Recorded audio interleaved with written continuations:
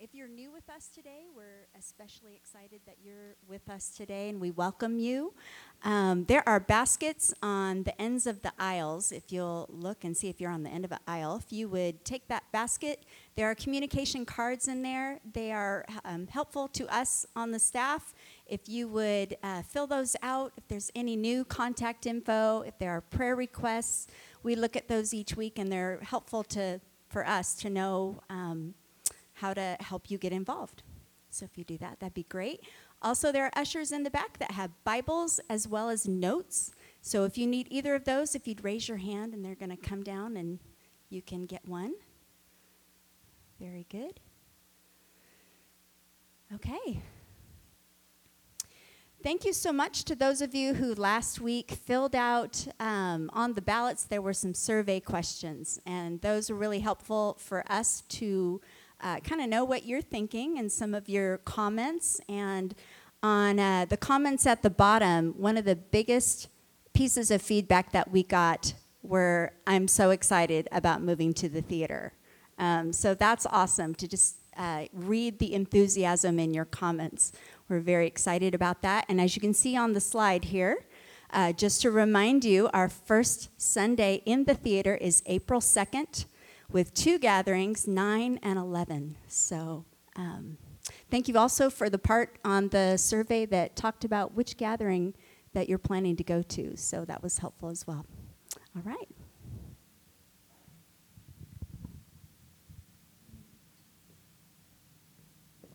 Thank you.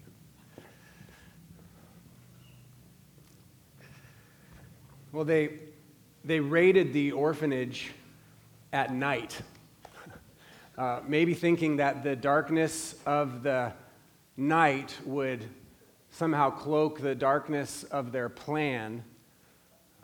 The children who lived there and the Catholic nuns who cared for them were scattered. Where would they go? There was no plan. The Catholic nuns had a couple options. The kids had very few, if any. The orphanage was closed. In fact, there was no orphanage. This is part of the plan, the ill-conceived, frankly very evil plan of those who carried this out. The local government wanted to be able to say, in order to qualify for UNICEF funds for new orphanages, that actually there are no orphanages in this remote part of Ethiopia. So we need those funds to start new ones. And to get these designated funds, to qualify for them, they did what they had to do in the darkness of night. Armed with power and violence, those who were charged to protect instead carried out destruction and harm. They closed existing orphanages in order to get money intended for new orphanages, which, of course, with this kind of corruption, were never going to be built, right? This is one of several signs of a government bending towards acts of violence that we witnessed. We also saw signs of religious violence. Later in the week, we would drive by charred ruins of a Christian church, which had just been burned recently, one of many, as the religious violence between Muslims and the Ethiopian Orthodox Church increased. One morning, we were awakened at 4 a.m. by the morning prayers being amplified through this crackly PA system mounted to a mosque about a block away, only to be matched a few minutes later by the morning prayers being amplified by a crackly, slightly louder PA system mounted to the Orthodox Church about a block in the other direction. It was like the battle of the morning prayers. Even prayer had become a means of competition, a place of violence, punctuated the morning as we try to wake ourselves up. And so as we traveled several days into this, with violence as the backdrop, we were grateful to finally reach the entrance to what we knew would be a place of friendship. But getting there was risky. In fact, it was so risky that Steve and I got out of the car just in case Rich didn't quite make it. Here's a picture of what happened.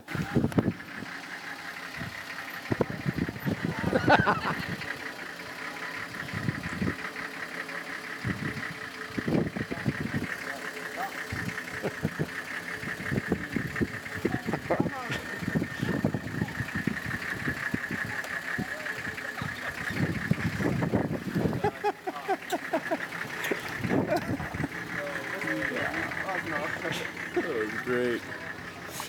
So we were there to share a meal with Father Paddy, who was an Irish Catholic priest pastoring a church in Ethiopia.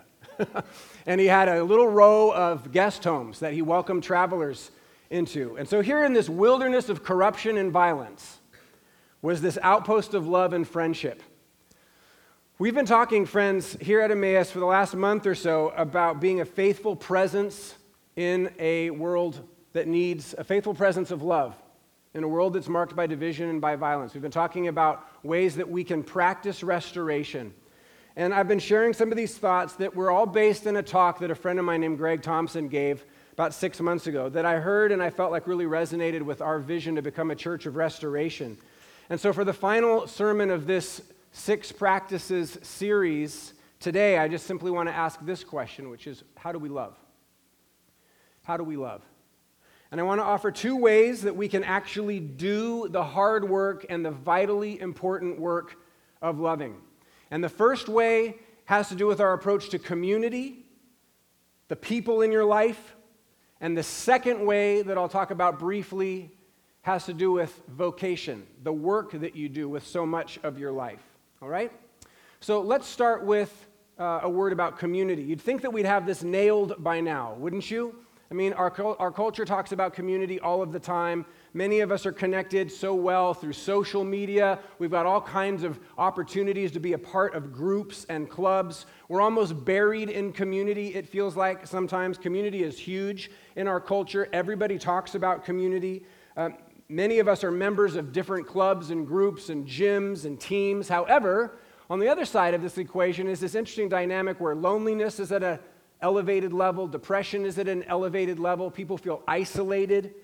And these are significant realities not only in our culture, but in every industrialized culture, it turns out. Every culture that's connected or civilization that's connected with high tech.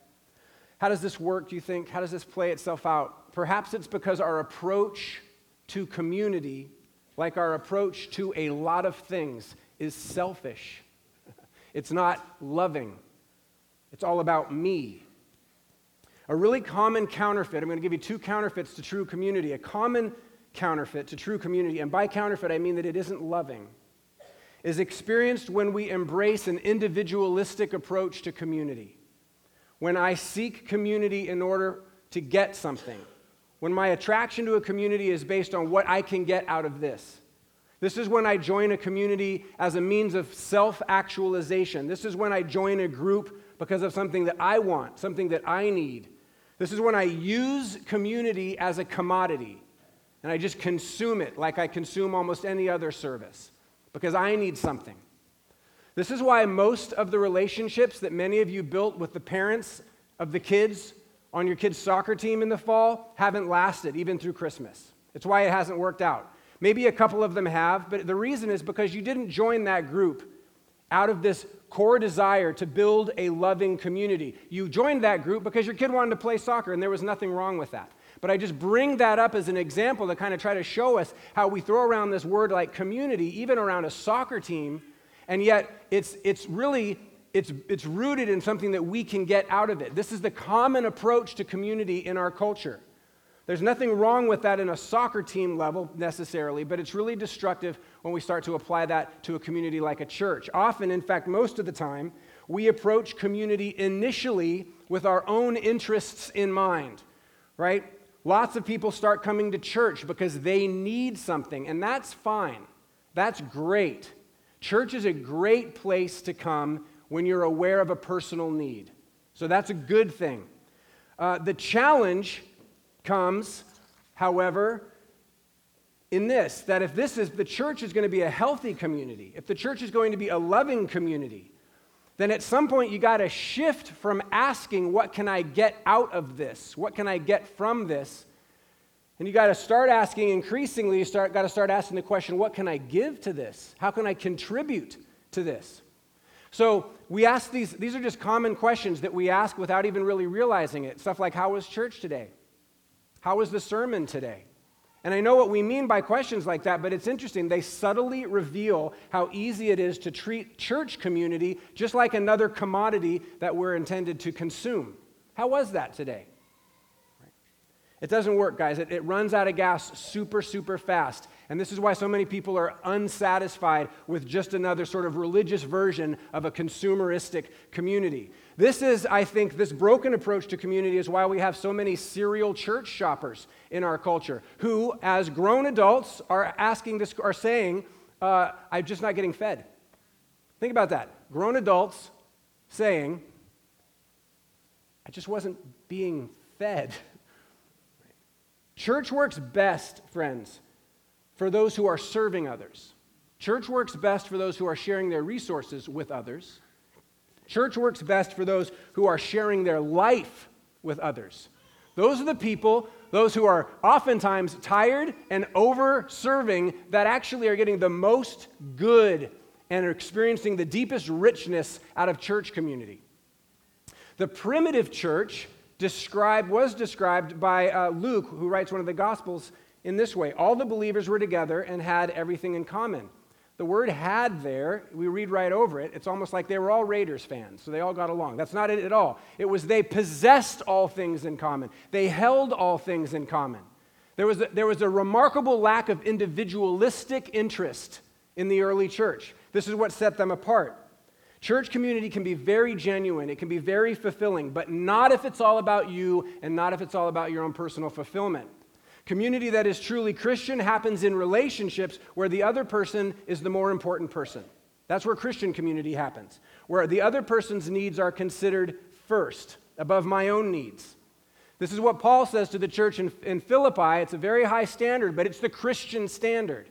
This is what he says: do nothing out of selfish ambition or vain conceit. Rather, in humility, value others above yourselves, not looking to your own interests, but each of you to the interests of others. It's this challenging call to be a part of a community that is all about others, not you. Friends, this is super different from almost anything that we're involved in. The church is unique in the sense that it exists for people who are not even yet a part of it. How many clubs exist for others? Very few. How many organizations get better in your experience the more you are about the other people in the community? Now, a second counterfeit to truly Christian community, and this one's even more subtle, this one I think is even more challenging. It happens when we approach community as a tribe, where you build community with those who are just like you are. Now, most of us like hanging out with people who are just like we are. Those who are in our group, our class, our race, our tribe. They share our position or perspective on politics. They cheer for the same teams we cheer for. They eat the same foods we like to eat. We like this because it's easy. It's easier like this, right? The more similar you are to me, the better it is for me. And it can feel like really good community, these kinds of situations. It can feel like these are my people. They understand me. I understand them. But there are a couple of problems with this approach, this tribal approach to community. Here's the first. It's really good if you're in, and it's really bad if you're not. If you're in, it works. If you're not in, then it's breaking for you. In the tribal approach, if you're like me, then you're in. If you're not like me, then you're out. And when churches take on this approach, and it's really easy to do, in fact, there's a whole generation of church planters who were taught that the most effective way to plant churches was to target people of the same age, the same race, the same financial status, the same basic political perspective. This was the way many of us were taught to start churches. But when we do this, it feels like community, but it actually causes great harm. It can feel like community, but the reality is it actually corrupts community, and this is why. It's because it's not about love. It's about fitting in. And that's a corruption of the Christian ideal. Christian community is about love. It's not about matching. It's not about me and Josh have to root for the same team and vote for the same guy and eat the same foods. I might have nothing in common with Josh, right? The other problem with this approach is that it's simply not Christian. I'll get back to Josh in a second. I'm just going to pick on you. The other reason this tribal approach is not Christian doesn't work. The problem with it is it's not Christian on a basic level. One of the verses that many of you have memorized begins, "For God so loved the world." God so loved the world. Jesus died for all, not for some. John's vision of heaven in Revelation 7 goes like this. I looked, and there before me was a great multitude. No one could count. Check this out. From every nation, every tribe, every people, every language, standing before the throne and in front of the Lamb. And they cried out in a loud voice, "Salvation is ours." No. They cried out in a loud voice, "Salvation belongs to God. It's His. He gives this gift. He gets to choose who He gives it to. He gives it to all people from all tribes, all nations, all languages, right? Would it be easier to build communities where everybody was the same, the tribal approach, where everybody got exactly what they hoped to get, the individualistic approach? Yeah, it'd be a lot easier. But even if it were possible, friends, it'd be a long way from being Christian. Why? Because it doesn't require you to love, right? It doesn't require you to love. The church is supposed to be a vision and a people of real community, a place where people are called to love. Paul's description, where there could be Jews and Gentiles, slaves and slave owners, male and female, in other words, people who are really different. These are early church examples of really different groups of people, but they could be all together. Why? Because they have one thing in common, which is Christ. A basic love for Christ, or maybe not even there yet, a basic acknowledgement of a need for Christ. So back to Josh, I don't have to agree with Josh on anything except we both know we need Jesus. And that's the church. That's the church. That's what Christian community is. I don't have to have anything in common with any of you except an understanding that I am a person in need of Jesus. And if you understand that and I understand that, then guess what? We become the church. And we can have community centered around Jesus, not around our favorite athletic team, our perspective on this issue, our favorite kind of food, how much money we make. One author that I respect has a new book out that's called The Fellowship of the Difference, TS. It's interesting. It's a really interesting title. That is the church, the fellowship of people who have a lot of things that are different and one thing that is in common. Amen? So why does our approach to community matter? Why is it important that we engage in community that is Christian? In other words, that is loving, that is about loving, that is not, in other words, about getting something, individualistic approach, not about fitting in, the tribal approach. It's because only then, friends, only then can we offer restoration to the world. We have nothing to offer if we're just another group where you need to fit in. We just don't.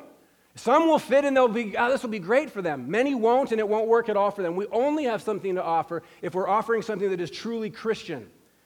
A better alternative to consumerism and a better alternative to tribalism, or you might say nationalism. We must offer not a counter-cultural perspective, but another cultural perspective, a different way of gathering, a different source, a different purpose. We should have a robust answer to the question, how do we love? We should be that answer. We should be demonstrating to people a different way of living where we don't even have to have much in common.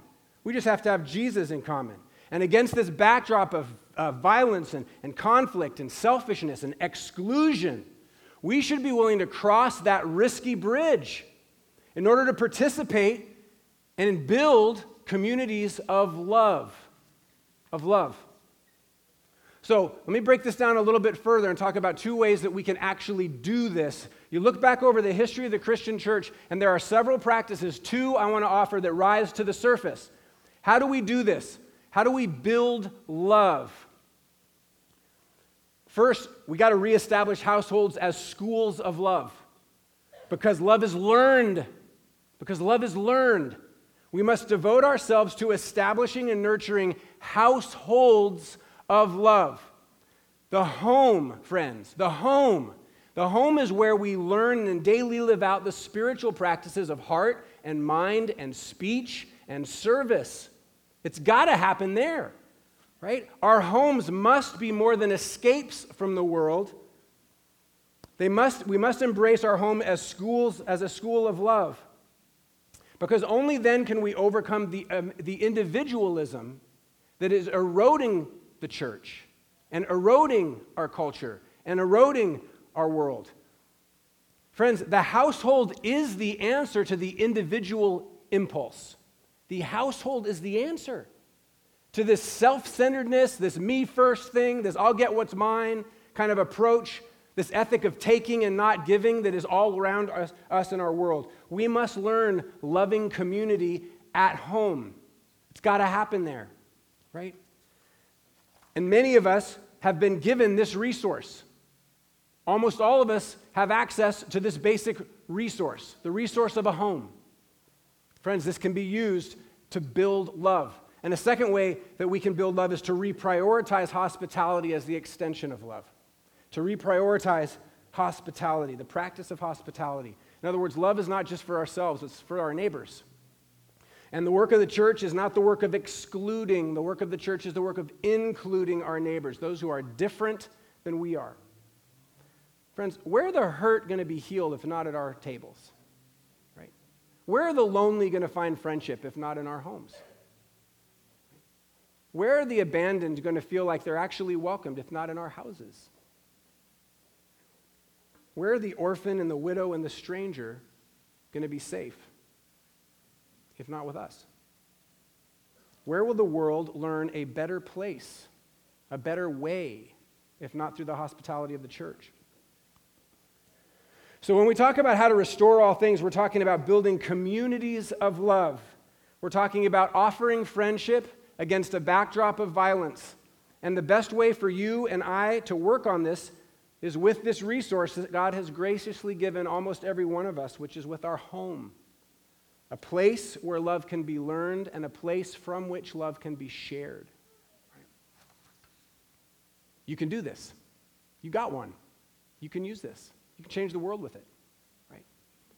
And then a final practice of restoration, and I'll just mention this briefly. So that first part was about community, and let me just hit this final practice briefly here. It has to do not with the people that we live with, but the way we work, the way we do our work. So the practice of vocation. This is the same basic central principle of love, now applied not just to our community, but applied to our jobs. And I want to say that in order for us to restore the broken world, we who are Christian must prioritize the common good in an age of individualism. We think a lot about working for ourselves. It's natural to do that. Some of you have even considered how you could approach your work as a way of glorifying God, and that's good. And what I'm saying is that if we're going to restore what's broken, if we're going to actually heal the brokenness in our culture, we need to approach work as if we're working for others. We need to prioritize the common good above the individual. When much of the world is looking for personal advancement, the Christian must work, yes, for the honor of God, but also for the love of a neighbor. We typically subordinate our public duties to our individual priorities. In our culture, we're encouraged to do right by me, to look out for number one, especially when it comes to our jobs. This is where we usually feel the biggest sense of freedom to just sort of focus on what matters the most to me, right? Just providing for me and my family. And here's the thing, friends. Tragically, as a result, our highest skills, our best resources, are usually devoted to the pursuit of personal happiness. It's tragic. Think about that. Our highest skills, our best resources are usually devoted to the pursuit of personal happiness. What a waste. What a tragedy. You have been, many of you, geared up and trained up and equipped and supported to have phenomenal capacity and skills. And I want to say that the reason that you were enabled, served, supported, scholarshiped, mentored, trained, cheered for, was because God wanted to turn you into this specialized, servant of the world, where you could make a difference in the world. Not just so that you could pad your own savings account. You miss it, friends. We got to shoot higher. We got to shoot higher. We can't be satisfied with just, I'm just doing really well personally. We can't if we're Christian. We just can't. It doesn't go together. It's an incoherent sense of identity to say I'm Christian and I'm not working for the common good. Because Christians have always worked for the common good, right? We should reimagine our work. We should reimagine our vocation as practices of restoration, as ways that we can engage in the healing of the world. And one of the ways that we can do this is by seeing the broken right where we're working. We should be people who are committed to the common good. We should be people who go to work, not just to earn a living, but to bless other people. We should work. We should literally go to work for the restoration of all things, for the common good. I know in some ways this is a challenge. I also know that some of you struggle to find a sense of meaning in your work. That doesn't have to be a mystery, because there's plenty of opportunities in all vocations to elevate the purpose above yourself and to work for the common good. All right? Before we drove over that bridge in Ethiopia, we thought about it. We thought about it. We got out of the car, we walked around. We stood on that bridge. We kind of jumped on it a few times, right? We weighed the consequences. People walking by shared their opinions with us, right? It's too risky, they said. It's not worth it, they said. Go another way, a safer way, a better way for you. Friends, the way of love is not the safest way. The way of love is not the easiest way, but it is the way of Christ. It is the only way of restoration, the way of love. May God give us the courage and the wisdom that we need as a church community, which is working for the restoration of all things, to join with Christ in truly healing the broken, in truly bringing good out of evil, in truly bringing people back together again. In the name of Christ, amen? Let's pray together. We need great help in this area, Lord, because the models before us are broken. So many of them are broken. Even some of the models in the church. And so we pray for new grace today to take seriously the teachings of Christ, to apply them again with fresh eyes. But that means I have to, I know it does. I know it does. But may we have the grace and the courage to follow Christ, to love others, to work for restoration of all things. May our homes be schools of love, places of hospitality. May our workplaces be engines of restoration, right in the midst of real life. In Jesus' name, amen. Amen. Would you stand up with me, friends? We want to take some time, as we do each week, to greet one another. It's really important that we embrace one another. I've just talked about that. And so I encourage you, if there's someone that you haven't met, someone you don't recognize, if there's somebody that you're a little bit on edge with, that's who you're looking for, all right?